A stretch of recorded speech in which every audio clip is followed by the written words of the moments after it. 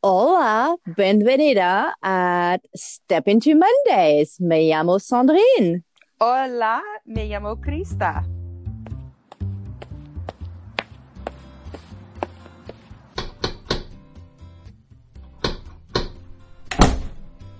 Hola. Salut.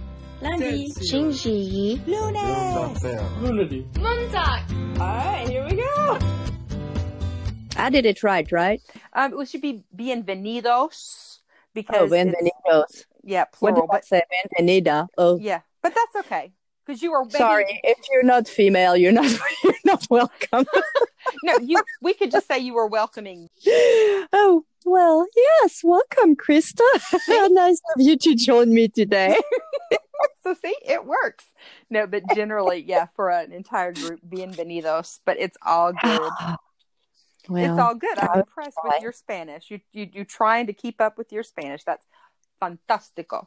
Yeah, I mean, it's sad to say that at one point my proficiency was intermediate, if not even advanced. Mm-hmm. Not even intermediate, was definitely advanced, if not higher than that. And I managed to completely lose it. Well, I think that actually is kind of a great segue into kind of what we're talking about today, which is, professional development and reflection on our teaching and student learning and everything, because you have to keep practicing. You have to stay current in order to keep your skills up. And, and that's kind of the skill that we really wanted to talk about today to help with teaching is reflection. Mm-hmm. Yes, reflection is a big one. We can reflect on our own lives, but reflecting on our teaching. Yes. And it's funny because I guess it is part of a reflection. You know how we always tell, especially beginning teachers, record yourself teaching, right? Mm-hmm. You have to film yourself while you're teaching. And people say, yeah, but I don't like to see myself. It's like, it doesn't matter. You have to film yourself so you can see things that you're doing that you don't necessarily know that you're doing. Right? Exactly. Or when people say, oh, I use 90% target language. And we're like, okay, record yourself and see. And then they go, oh my God, I thought I did, but I don't. Mm-hmm. And recently I saw something, I guess it was on Twitter, somebody talking about how, especially with Zoom meetings and whatnot, it automatically records it for you, which is fabulous because then you can go back and rewatch it and see some of the stuff that you're doing or not doing. Mm-hmm. Well, and it kind of reminds me of when you and I started this podcast and we didn't realize how often, what was it we were saying, or oh. And and we still say it a lot. I just cut it a lot more. Yeah, you don't realize how often you say those things, and so listening to yourself, you think, oh my goodness, I need to stop that. So yeah, definitely. It is very uncomfortable. But the thing you have to realize, if you're going to video yourself or record yourself, it's only for you. You don't have to show it to anybody. Yes, it's exactly. Just for you. And why are we so judgmental on ourselves? We look at ourselves and then we go, oh my gosh, look at my hair. Oh my gosh, why was I wearing that? I'm so fat. I'm so this. And what's wrong with that on me? Why do we do that? I know. I think it's just human nature, I think, to be harder on ourselves than we are on other people. I guess. Yeah. If you're going to record yourself, maybe go back and listen to the Cut Yourself Some Slack episode before you watch it. So you'll remember, oh yeah, it's all right. I need to just chill a little bit about this. But yeah, you and I've been. At some point, we have to remember other people don't perceive us the way we perceive ourselves. So if that person was somebody else and we were to watch that person, we would not be that critical of them. Right. Absolutely. And yeah, I had to definitely learn that. I mean, listening to yourself, that's even worse than watching yourself. Oh, I know. And when I started editing the podcast, I was cringing so much. Every time I opened my mouth, I was like, oh my God, there I go again. I sound like a awful. My accent is horrible. Or you can really hear the French in this. Oh, I definitely butchered that. And I've had to kind of let go and go, this is the way I speak. And I'm able to communicate with people, and I'm just going to keep it there. Look, woman, your English is excellent and you know it. I mean, you have a great grasp of idioms. I mean, if I were to go to France, I could not use idioms the way you do in English. So you need to, cut yourself some slack there. Okay. I would never in a million years try to do a podcast in French. So that could be our next challenge. Oh, you're so full of it. No, absolutely not. You do it in French, I do it in Spanish. That podcast would last 2 episodes and would be done. I don't even know if we'd make it through one, Chick. What are you talking about? Let's get back. We've been talking, you and I, about our semester is over. So sorry for those of you who are still teaching. It's not. And so I've been thinking, and, I just got my student evaluations, and you've been getting some of your student evaluations in. And so, we've been kind of reflecting on our year, and we thought, man, we should probably talk about this with other teachers, because reflection is such a huge part. But the nice thing about being a reflective teacher now, I teach methods. And so those students are always writing reflections. And in my methods class, when I said, oh my Lord, please don't tell me we have to write reflections. I'm so sick of reflections. We're going to have to reflect on reflecting. I mean, they get really tired of it, but we want it to become a habit. So at least you and I don't have to sit down and write out everything. I mean, sometimes it's not a bad thing to do, but we don't have to be so formal about it. But we can certainly reflect on student comments and on how we think the semester went, the course went. And in preparing for this, I sent you the links to some rubrics. And there are lots of rubrics out there, but I honestly felt like they were so detailed, and just, one of them would focus on your classroom community, and one was focused on just very, very specific aspects of teaching. And if you're interested in that, you can always email us at stepintomondays@gmail.com, and we'll be happy to send you those rubrics. But honestly, there's just 3 questions that you need to ask yourself. And that was overwhelming to me. You sent that to me, and I looked at it, and I was like, what am I looking at? What the crap? Like, where do I start with? For a moment, I was confused as to what I was looking at. I was like, I have the wrong link. It has nothing to do with reflection. So that was a little bit much. Yeah. So it really it doesn't have to be complicated. The first thing you always want to do is start out with what went well. So, in thinking about our classes, let's talk a little bit about what went well with our classes this semester. I mean, because it was a very odd semester, to say the least. Odd is a very mild word for the semester that we had. But So what went well in your semester? Well, I got my student evaluations, and what was interesting to me is that I teach fully online asynchronous courses, as well as, face-to-face courses. Mm-hmm. And in the past, my online evaluations have always been lower than my face-to-face. Well, this time my online evaluations were actually higher, and I got some very encouraging comments. So I have been trying to establish more of a presence in my online classes, and that's tough. It takes time. It's very difficult. But I was going to say, do you think maybe because really the face-to-face was only face-to-face for half of the semester, the other half was a hot mess that you tried to fix, right? With Zoom meetings and having this and having that. So that skewed a little bit. I do. Well, there's several things that skewed it. First of all, there was only 4 students who responded. That's very low response rate. Yes. And then and I mean, it wasn't that they were horrible. I'm not saying that at all. It was just not, I normally, I'm like 4.8, 4.9 out of 5. So it was lower than that, but it was only 4 students out of, 25 who responded, which is an extremely low response rate. So you have to keep that in mind.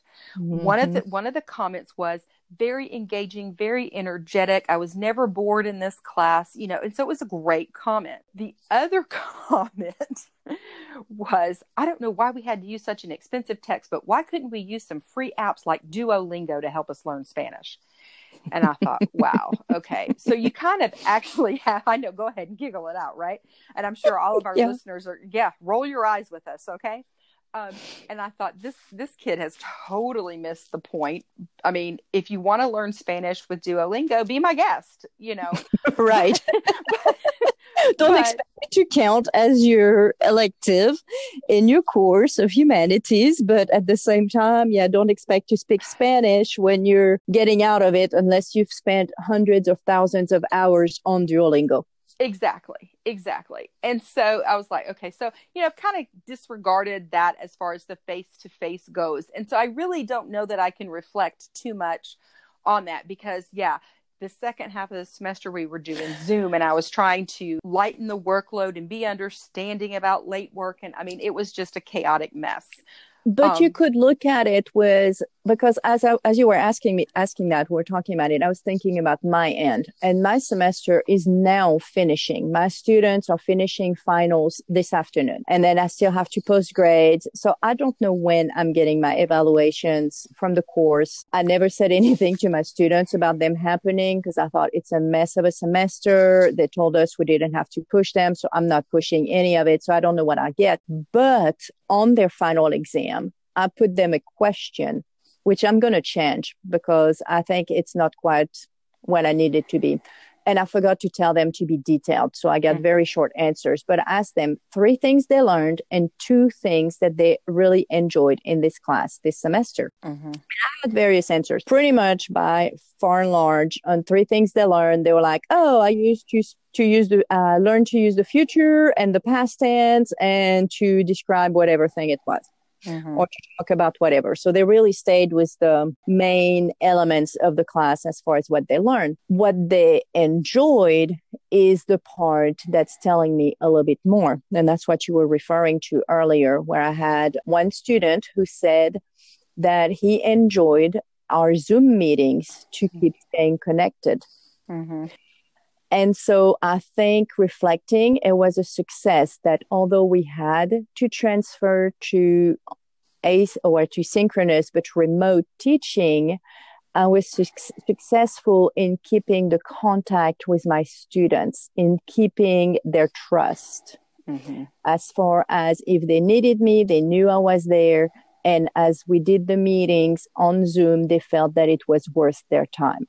So I think that's something, that I can take back from that and go, okay, that went well without even having fully their words. But I think that was good. I think I was successful in showing them more than just grammar and vocabulary. Well, and I think that speaks to really what we've all learned, I think this semester, is that connection is critical. Mm-hmm. In everything. But I've seen so many teachers on Twitter, especially talking about, I miss my students and I'm so glad I got to connect with my students today in Zoom. And so I think, the human connection that we get a lot of times, that we've really, that's been driven home, and we need to remember that when we're teaching. And that actually is super interesting in terms of my online courses, because I've struggled with connection, basically with establishing a presence. I mean, there's different kinds. There's like a personal presence, a social presence, pedagogical presence. And I feel like, I've gotten all of those, but maybe not the social aspect so much. And so I really tried to make sure that I posted more, that I stayed in contact more with them. And I think that's why, my evaluations from the students were higher this time, was because I really did that.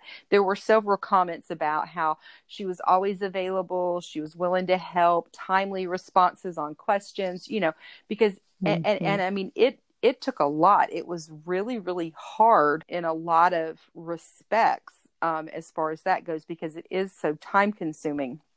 But I was really, pleased with it. Not that I think student evaluations are the be all end all of everything. I mean, we know from research that student evaluations are biased. I mean, you're going to get a higher evaluation if the student is you're going to get a good grade in the class. If you're going to give them an A, they're going to have higher. We also, know if they're flunking the class, they're not going to be so nice on their evaluations.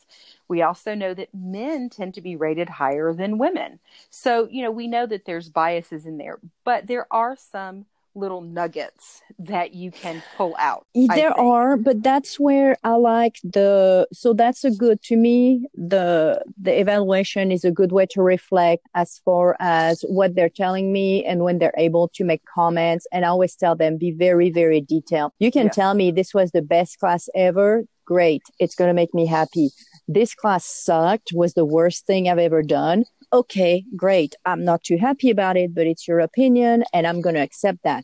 But help me either keep doing what I'm doing so it can keep being great, or help me fix it so it doesn't remain the hot mess that you think that it is.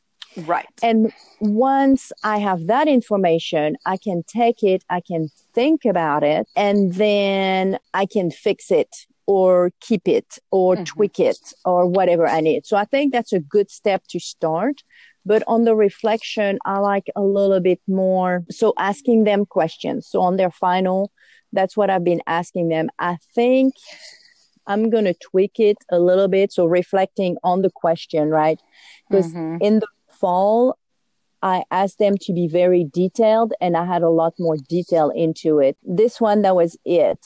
But I don't know. And I need to think about it, but maybe what were important moments of the class or what strategies were you using? I think, I do think it would be good to ask them about their progression, that they feel that they've progressed or not. Although I've had some tell me on their own when we did the oral exam and I talked to them a little bit, and some of them, I told them, I said, oh, you've had a glow up in your language. And some of them are like, yeah. So I don't know how I'm going to change those questions, but I need to tweak them a little bit so that it's a little bit more of a reflection, because they thought back, but it wasn't a full reflection. And as we were preparing for this, I looked up the other day, I was looking up, reflections for teachers, reflections for students. And I actually have 4 tabs that I kept open that I thought were very interesting. And one, I've never heard of that place, but it's called Book Widgets. Have you ever heard of it? Book Widgets. Widgets, no. Interactive learning. And apparently they've extended the free trial to 60 days in support of coronavirus measures. So there you have it. But it talks, and this one is how to become a reflective teacher. And, it's talking about how learning is not just what students do, but what we need to do.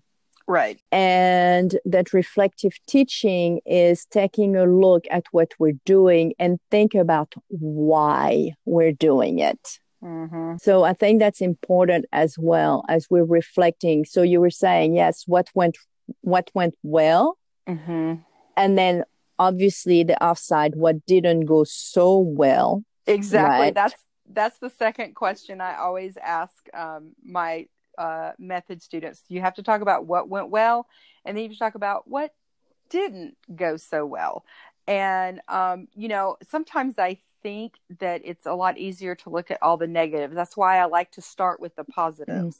Yes. You always need to start off with the good. And then, what didn't work so well. And honestly, I think that this semester, that's going to be a hard question to answer because, again, it was such a crazy, crazy time. Well, yes and no, because it could be maybe the delivery of the material didn't go so well. And then there would be the why, because that's the next step, right? You're not just looking at it, you're looking at the why of things. So this one asks, why do we do what we're doing? But at the same time, why did things go well and why did they not go so well? And the tricky part for this semester, I think, is that if it did not go well, it might be completely out of our hands. Right. It might be because our students had other obligations and were not able to join into the Zoom meetings. Right. So that created a thing. One of my students went back to Australia and failed to mention before she left, or maybe she didn't know it, I don't know, but never communicated with me. She was missing. She was MIA for 2 weeks. I had no idea what was going on. Eventually, I heard back from her. I did not find out until I did her oral exam and talked to her that apparently the internet went down in Australia and they couldn't really communicate with the outside world or something. Or maybe she was just making it up. I don't know. But so maybe that was the problem. Your students couldn't get online, but you didn't know and you could not get in touch with them. Right. Yes. So, and they were very overwhelmed. I know that I had, I talked to you several times because I had a particular student who would send me nasty emails and messages and, and things. And all. Boy, they were doozies too. They really were. And I was like, oh, new. And I was like, what? I just was reminding you about your assignments, and so, that's another benefit of having a great colleague that you can call and go, listen to this, because, your first instinct is to, write back to them and you're like, nope, can't do that. And whatnot. And so, but then when, I responded in kindness, she kind of calmed herself down and whatnot. But, again, it's the stress of this whole coronavirus situation. And I do sort of get that.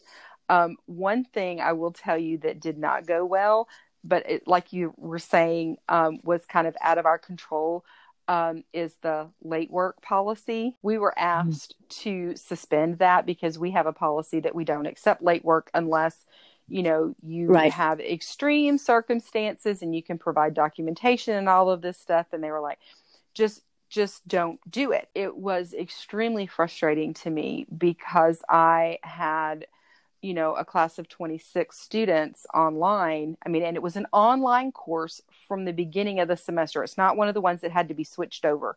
We started out online.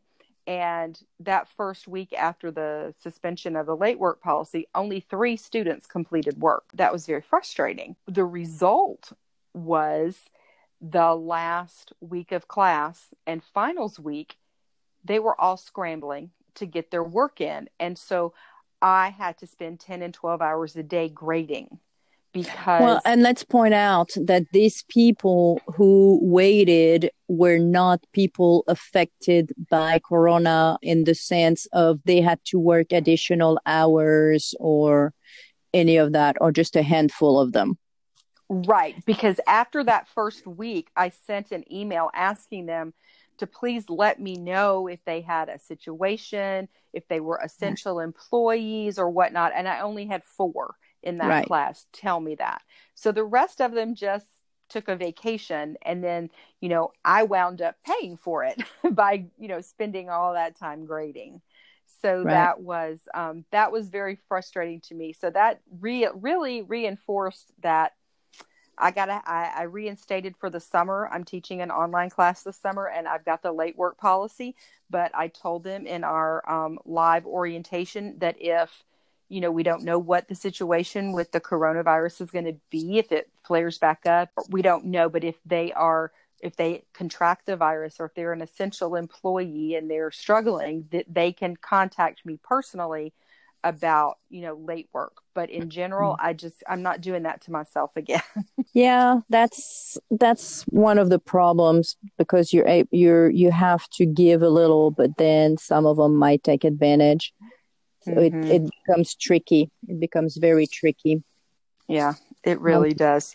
To do. I'm trying to think of things. I mean, I will say things might not have gone necessarily the way I wanted throughout the semester. Part of it has to do with the textbook that we use that I absolutely despise Right. because it jumps around. I mean, talk about the definition of ADHD is that textbook. Even the students who don't notice anything have said it before I said anything. They're like, feels like we're jumping and skipping around. I'm like, really? Really? Yeah, because you are. Yeah, exactly. Well, I remember when you showed it to me, I'm like, wait, I don't see how this fits with that. I mean, yeah, it's absolutely bananas. I know, I sent you a whole chapter where it had all of the stuff we're talking about. I said, how do I put it together? And you kind of, yeah, your response was pretty on point. I mean, yeah, that was so just, yeah. what I ended up doing is basically making a list of the themes that we're encountering, the grammar points that are covered in that, and then recreating units on my own to make it better, to make it a little bit friendlier, to make it more in context, and where there's a better flow. And I think that's the part I need to keep working on. Mm-hmm. That was just my first year using the textbook.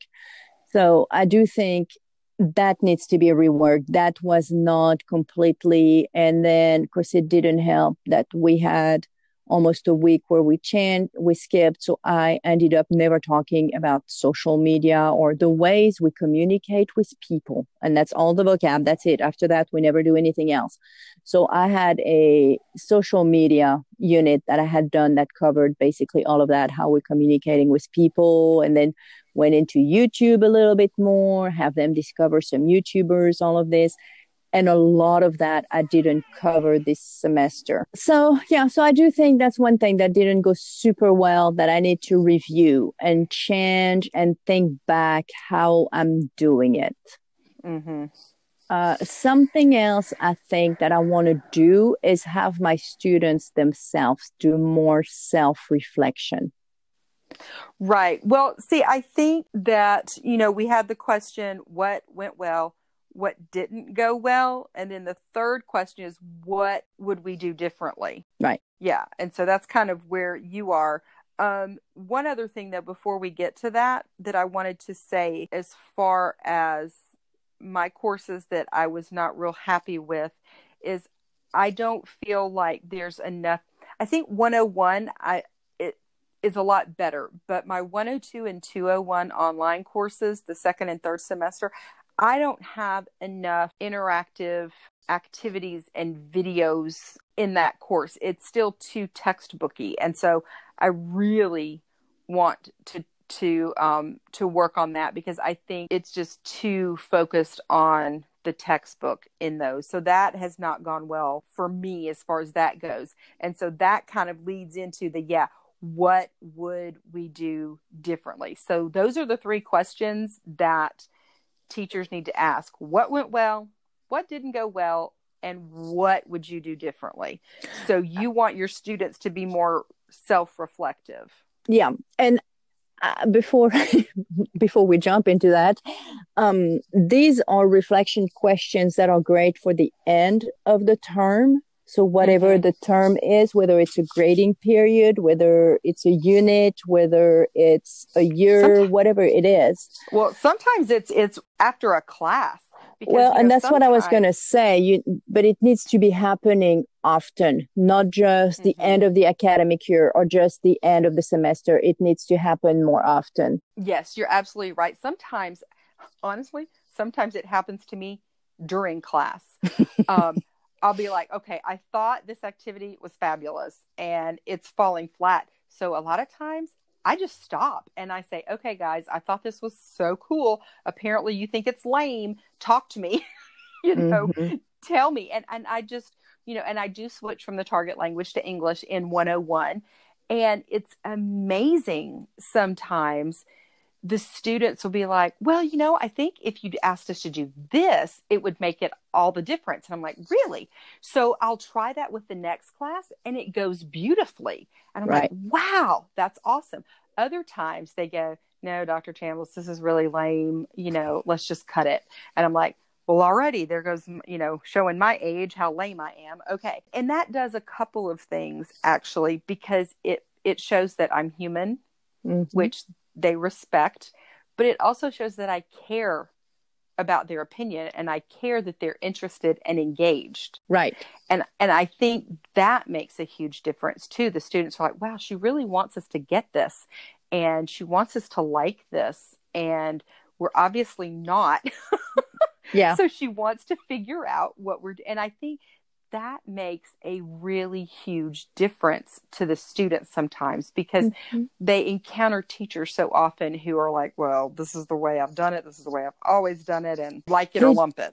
Unfortunately, they do. They encountered way too much of that. And definitely being able to have a conversation. I always tell mine, it's a democracy up to a point. Some things I have no control over and you're just going to have to go with. I have to give you grades. We have to do some testing. Some of it I can pick what it is. Other I cannot. Take a look, love it or hate it. We still have to deal with it to a certain point. So these are things we can't do anything, but then there are others we can discuss and we can talk about. And as I was looking through, doing my research for this, like what are some good questions, kind of put my thought into focus. Georgetown University, I stumbled onto their website, the Teaching Commons, and apparently it's part of new faculty FAQs, which I think is pretty interesting. They have a whole thing on designing a course and teaching a course, and it has a whole article on reflection in the classroom. They start with a paraphrase, which I'm just going to quote because I don't know what the original quote is, and I don't want to paraphrase the paraphrase, but from the philosopher Edmund Burke, who apparently once said, learning without reflection is like eating without digestion. Oh, interesting. Isn't it?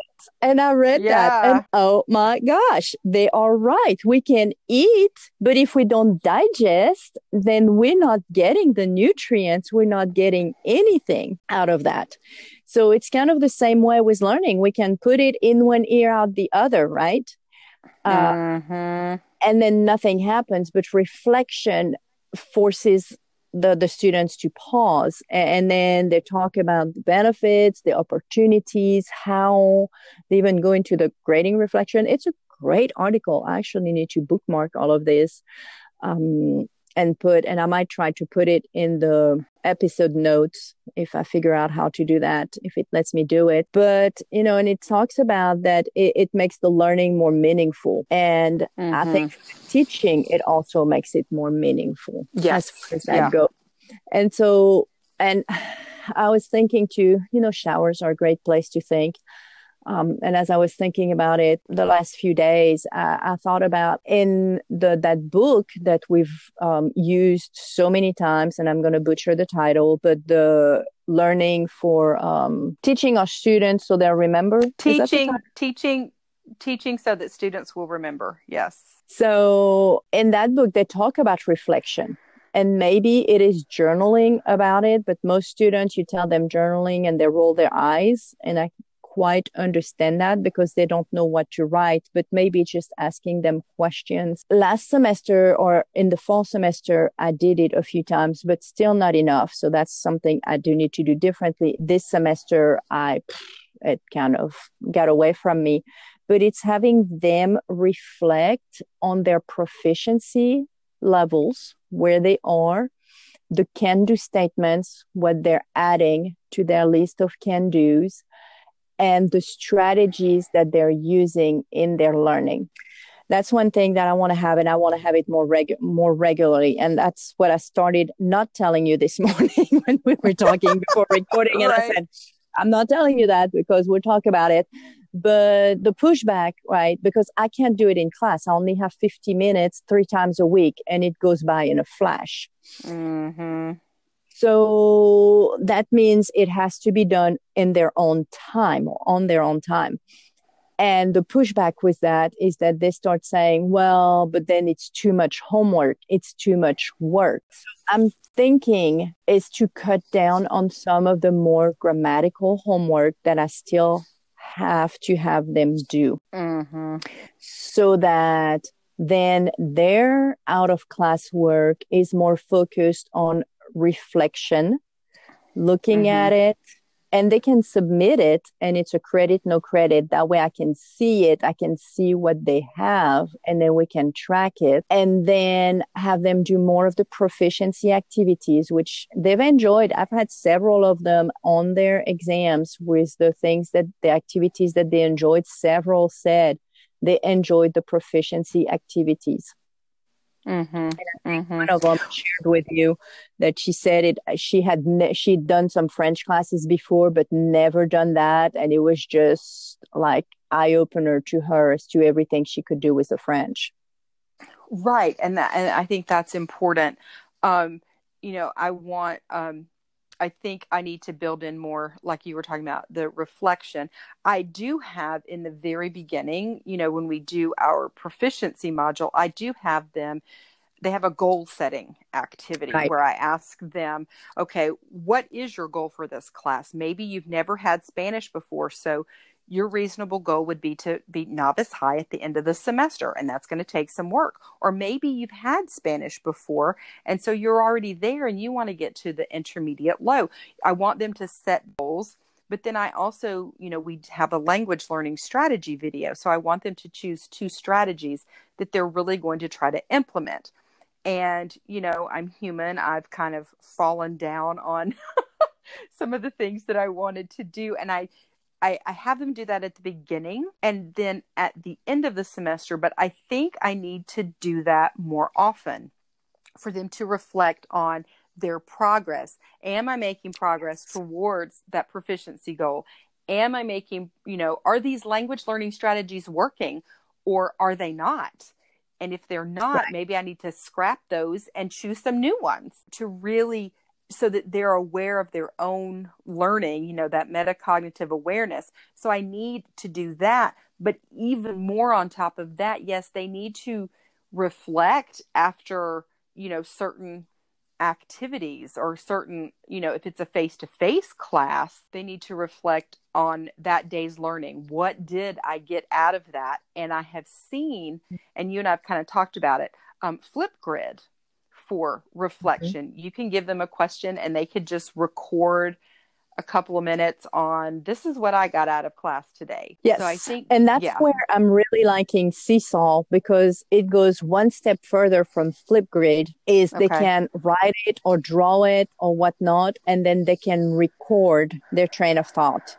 For instance, working with the language in context, but maybe they were working on the preterite or the passé composé, and we've used it and whatnot. And so their reflection is, how do you communicate with somebody in the past? They can write it down and then they can explain to you what they've done or how they're understanding it. So you have the visual in addition to just the spoken. That's what I like. And then their face is not on there. It's just their voice recording, which Flipgrid, you get to see them, which is kind of fun. So both of those I think are great. And it's funny you said that, because that's where I was thinking.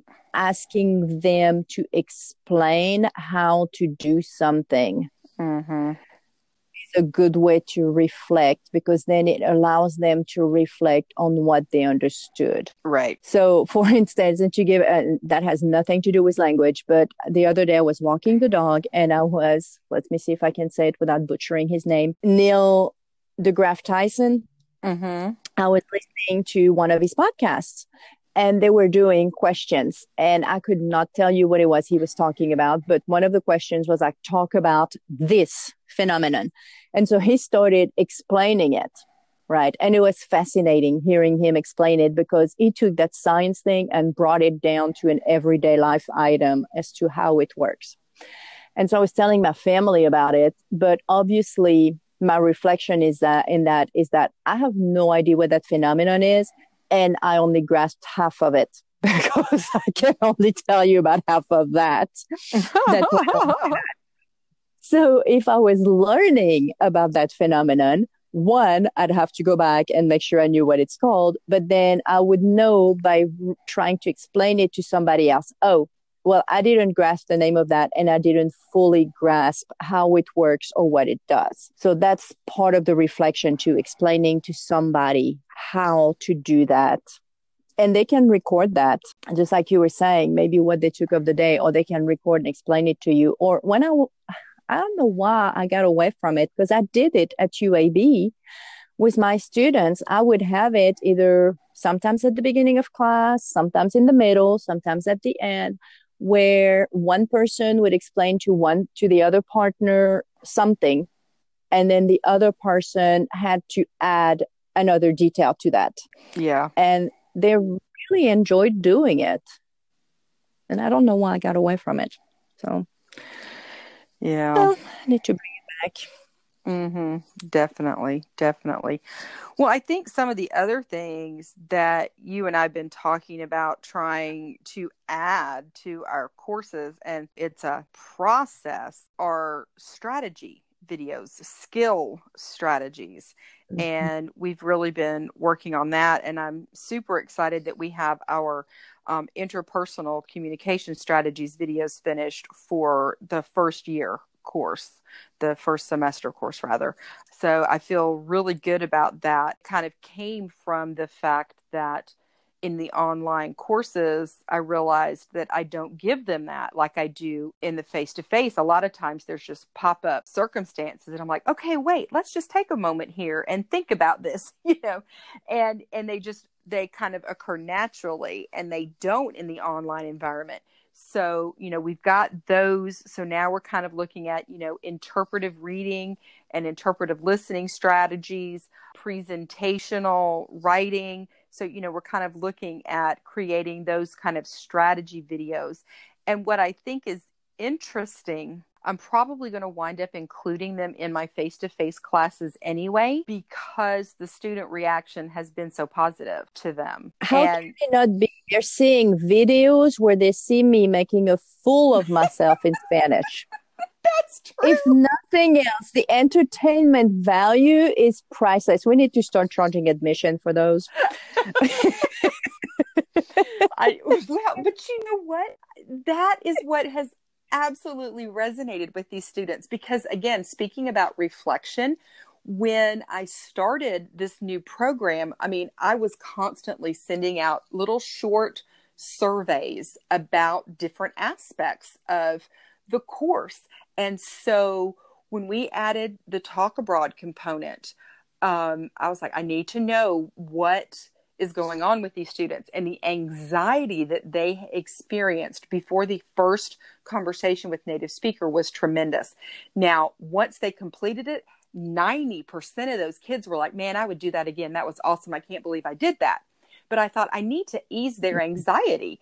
And you actually did it beautifully, because they identified with you. So many of them wrote that, oh, it was so nice to see someone who was struggling with the language like I struggle. Because I think so many times we put the native speaker perfect model out there for these kids, and they don't realize that we all struggled when we first started learning a language. And so for them to see you struggle, they're like, oh, I can identify with that. And that's okay. It's okay for her to struggle. And the native speaker, which in this case was me, was so nice. She wasn't mean at all and critical. And, and so I think that really, really, just resonated with them. And we got such positive feedback. I think that's why, we're continuing that series. And I think that's the first step with that, is we have them do it, but then we need to keep going with it as far as having them reflect on it.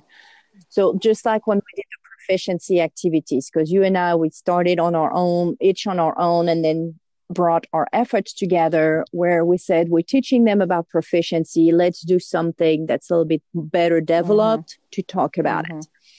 But then I came to realize we do that at the beginning of the semester, and it comes back a little bit, but not exactly. We talk maybe about the proficiency level, but it doesn't feel to them like it's something coming back. So like most of their teaching, they commit it for the 2 weeks that they think they need it, and then they forget about it. So I've made an effort to bring it back more often. So I'll give them an activity, and then I'll ask them and I'll say, oh, so what mode of communication is that? To have them thinking along those lines. Or I give them a project and I'll remind them, and I said, okay, this is presentational, but it's oral presentational. Yes, you do have a visual to keep me grounded into what's happening, but it's oral. So your work, that's what you're working on. Or maybe this one is written. So they have that. And then I remind them, you are doing it on your proficiency level. What is your proficiency level? What are you able to do or not? So they have to think back about it, but I still need to step it up and bring it back more, because then it has them thinking a little bit more. So same thing with the strategies, maybe a little reflective question at the end, like, what strategy did you use? How did you use it? Why did you do that? Those type of things. Definitely. Then it's not just, oh, I had to watch this video and I filled in that graphic organizer and now I can move on. But where they're seeing it and where they can think, oh, this works for me, but this doesn't work for me. Or, well, this has always worked for me, but for some reason with this topic, it didn't. Those type of things. Well, and, you know, we do have on one of the graphic organizers, we do have what is something that you would like to know more about that was not addressed in the video. So we do have that. I think it's on the very first one. And that is kind of where we actually got the idea for how to respond appropriately video, because they were like, all I know how to say is bien. You know, and they wanted something besides that. They wanted, you know, like, so we taught them the whole que interesante or que asco, or, you know, those kinds of things as well. So, yeah, and you get, like I said, you get so much input from the students. And I think it matters because they have their voice heard. And, absolutely. Absolutely. And it's what they're wanting to know. So we have to address, you know, what they're wanting to know, not just what the textbook says we should be teaching. And I think we also have to be careful when we say reflection, that it doesn't all have to be those long-winded thoughts. Absolutely. So just like explain how to do something, that takes a little bit more thought. But I saw one that was reflection snowballs. And to a point, when I was doing my PhD, although I did literature, I did a lot of pedagogy classes. All right, put the stress wherever it goes. English is not my first language, in case you didn't know. Dr. Montero would do that. And I think, reflecting back on when he did it, I think when he was starting to get a lag in the class, either because we were tired or because maybe we weren't getting where he wanted, he would have us take a piece of paper and be like, write 3 terms or 3 words that you know reflecting to this topic. Or maybe it was 5 or however many it was. And then you would pass it to the left and, you know, look at what they have and add so many more. And then you'd pass it on, and we did it till we got to, like, the last person would add 1, and that was it. To kind of go through, because then it would put terms back in her mind. And the one that I saw where it said about the snowballs, so you have to be careful who you do that with. Some students, it would create mass chaos and it would not work, but others would work beautifully, and it would work as a brain break in a way as well, where they write it on a piece of paper, crumple it up, throw it across the room. And then they pick up another one that's been crumpled up, look at it, add something to it, crumple it back or throw it back around. So you get the little bit of the energy and it goes with it. So it could be, if you have a lecture or presentation, a key reflection that they wrote on that, or something that stuck to them. Could be a question that they have, right? So it's super quick, and they put it down and off you go. Well, and I think, you know, that's something that's important. You were talking about the teaching so that students will remember. It talks about a 7-step process to move information from short-term to long-term memory. And it talks about reflection as a key component. It goes through a lot of different types of activities that you can do for reflection. And yes, some of them can be quick, but your reflection still needs to be intentional. I know that a lot of teachers have what they call exit slips or exit tickets. But a lot of times that's not necessarily reflection. I think it can be, but it depends on how the exit slip is designed, because so often it's very pointed, and it's like, what was such and such? And it's a very, very specific question. And that's not really what you're wanting in a reflection. In a reflection, okay, what did you get out of this? What did you learn from this? Rather than asking them a very specific fact-based question from a lecture or something. So you've got to be very careful in how you design and use your exit slips. Because I think so many teachers just say, oh, well, I do reflection because we have exit slips every day. Well, yes and no. It depends on what information you're, eliciting from them on these exit tickets as to whether it's really reflection. Well, it goes back to what I was saying earlier, where you have to look to the why you are doing what you're doing. So why are the students doing the exit slip? Right. Is it just because you want them to write something? Are you trying to see if they picked up on something? What is the purpose of the why? And them listening because they don't pay attention. Let's be honest, as humans, as adults, do we pay attention 100% of the time? We don't. No. Somebody's lecturing at us. How often are our thoughts moving on to something else that is happening in our life, or we're happening to see a fly on the wall and we're focusing on the fly and then we don't know what happened? Or it's beautiful weather outside and you're like, oh, look, the sun is shining and I haven't seen the sun in a month. Let me stare at it. Oh, are we in class? Or crappy weather. Oh, look, it looks like it's starting to snow. Is it going to keep snowing? I'm the worst one of that. As I'm teaching, I'm like staring out the window. I'm like, oh, sorry, I'm talking to you, but I'm staring out the window. Apologies. Yeah.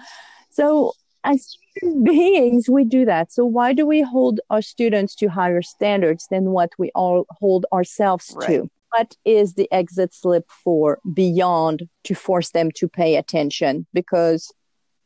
And we know learning is done with repetition. So maybe they missed that one key aspect, but they heard the other 9 that were out there. So definitely. So reflection on the reflection a lot of times. Why are we doing it? What is the takeaway? What are we going to do with that? And it needs to go beyond the grade. Yes, definitely. Well, and that's the thing, honestly, with student reflection. It just needs to be credit, no credit. I mean, it's not a right or wrong. It's what they got out of the class. And so, You just heard my big breath intake, right? As you said that. And I thought back of when my child's French teacher, who I will not rename, but anybody who knows me will figure out who it was. And I don't want to name names, but oh well. Who he could have tested on a French one and she could have helped a little bit, but didn't. So he was stuck in French one. My child has heard French all his life. Now, he does not speak it as well as I would like for him to do because he doesn't feel like he has to, and I've never forced him to. But put him in a class and he would have done well. So he was stuck in a class where he was bored out of his mind. And then when all of the students were like, Benjamin, she's French. I don't understand. What's happening? What's going on? Right? So he was put in that position. Well, at the end of the year, she had them do a reflection paper where she asked them about her teaching, and they had to write a paper about it and submit it to her via Google Drive. And then she gave them feedback and they had to fix their writing of that. First of all, it's a reflection. Why do they have to fix anything out of that writing, right? And one thing that he said something about, oh, when this happened or something, it sucked because I was bored or something like that. And she said, you cannot say that. And I saw it because I get his emails and I got curious and I clicked on it to see what that was about. And so I saw her comment and I said, well, Ben, it's probably she doesn't want you to use the word suck in a paper in high school. And he said, oh, I fixed it because that is not the word that I had beforehand. And And really, it was not the word that she was commenting about. It was the intent. She disliked the fact that he told her that when she did whatever activity, it was bad for him because he got bored with it or because something or other happened. And then she gave him a grade of 67 out of 100. Yeah. Don't ask your students for their opinion to then tell them their opinion is wrong and give them a bad grade on it. I'm sorry, it's their opinion. Maybe it's hurtful to you.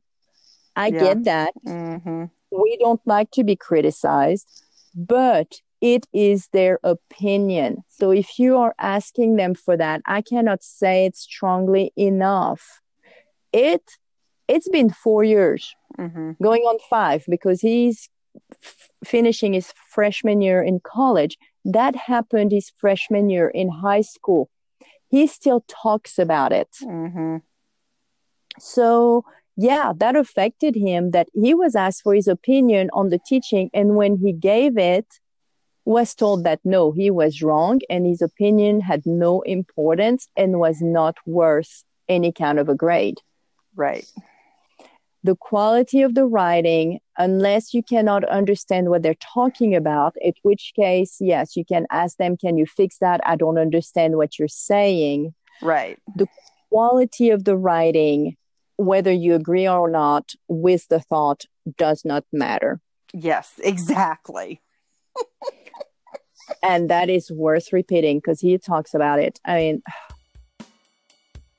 on the reflection, also be thinking when you're grading, when you're doing any kind of test, what are you trying to get out of that test? Right. If you're asking the students, what kind of information are you trying to elicit out of the students? Mm-hmm. Absolutely. And that again goes back to, because so many teachers are like, oh, I can't possibly grade all this stuff. You don't have to grade all the stuff. It's credit, no credit. And if you get too overwhelmed, I mean, you can save their reflections and maybe look at them over the summer or at a different time if you don't have time to look at them right now. Or perhaps if they did really poorly, you need to look at their reflections. Okay, what am I missing here? Because it helps you to become a better teacher. Absolutely. And one thing I found out over the years, and it started when I did creative writing and would ask for feedback from people that I did not know. And so they were very honest in their feedback. And I would get feedback and I would go, well, this is stupid. What do they know? And I would put it aside. And then, and I would go through it. And then there was some I was like, oh, okay. Yeah. I was thinking that, yes, I absolutely agree with it. You are great. Well, one thing that I learned to do was to put all of those comments to the side and give it a few days and then go back to it and go, what are they really trying to tell me? Right. And if they're right, what am I? And try to see it from their point of view. And what I found out is that 99 times out of 100, those comments that I wanted to throw out and go with the stupid, they don't know any better, all of that, they were absolutely right. And the reason for my reaction was that it was hurting my feelings, that I didn't see it or that I didn't do better with it. Right. So don't discount a comment because it's hurtful. Now, I've had the one time where they told me, and it's been a while now, it's probably been 6 years at least, where she said, well, she doesn't know how to dress. That hurt my feelings because I put some pride into what I wear when I go teaching. But I looked at it and I thought, well, coming from a student who was likely wearing Nike Tempos and an oversized t-shirt, I don't know how much faith I can put in that. And you were disgruntled, but it has nothing to do with my teaching. Well, right. Well, that's just like the Duolingo comment, right? Right. Like, okay. That is absolutely nothing to do with me. It had to do with the fact that they had to buy a rather expensive textbook and they were mad. Right. So yeah, so you absolutely do have to look at some of those things and what is within your control and what is, beyond your control. And the other thing with reflection, especially asking students' opinion, I think that is important, is not looking at who wrote what. Unless there is a need to go back and see, well, why is this student telling me this? And then you can go back and go, oh, okay, because it was this one. Okay, I see now why that would have been important to this person. But yeah, reflection, I think, is important to have. I definitely need to do a lot more reflection on my semester, which we're not completely finished. And I'll see if I get the evaluation from the classrooms to help guide me a little bit. But in my reflection, I know I want to be better prepared than what I have. I feel like I have not been as prepared as I could have been going into the semester. There are activities I wanted them to do that I never got around to have them doing because once we get into it, we're in that rat race and we don't have the time. I need to work on that, but I need to then reflect a little bit more about it, and that will influence probably what we talk about next week, unless we change our mind, is the goal settings that we want to fix to ourselves. Yes, absolutely. So, take it to heart, teachers. Be reflective, talk, and just keep it simple. That's our mantra right now. Keep it simple. Take into account the craziness of the spring semester, but really reflect on, what went well, what didn't go well, and what you want to do differently. And if you have any questions or any comments, we would love to hear from you. You can email us at stepintomondays@gmail.com. And then to that question, add, why am I doing what I'm doing? Am I doing it because that's what has always been done? Am I doing it because that's what I've always done? Am I doing it because I just need to give them a grade, so I just need to get that out of my way? Why am I doing it, and how can I make it better? To me, that's the next step, but you are right. So, okay, so you have our email address, and to remind you, you can find us on Anchor, Breaker, Google Podcasts, Apple Podcasts, Overcast, Pocket Casts, Radio Public, Spotify, Stitcher, TuneIn. And if you listen on Apple Podcasts, give us some 5-star ratings. Those will be great. It helps us progress. I would say, if you think we deserve 5 stars. No. Just give us 5 stars either way. And then drop us an email with some reflection points on what we should do better. There you go. If you feel so inclined to, on Apple Podcasts, you can leave us a nice review. So, go for that. It helps a lot into the growing. Make sure you click on subscribe so that in your feed of podcasts and what you're listening to, it will let you know that we have new episodes coming out. Or make it a habit on Monday afternoons, or Monday mornings, on your way to work or wherever you might be going, or when you're walking the dog, or as you're drinking your coffee, listen to our new episode, because it would be out on Mondays. New episodes every Monday. And then reflect through it the whole week and be ready to repeat on the next Monday. Pues, adiós. Hasta luego.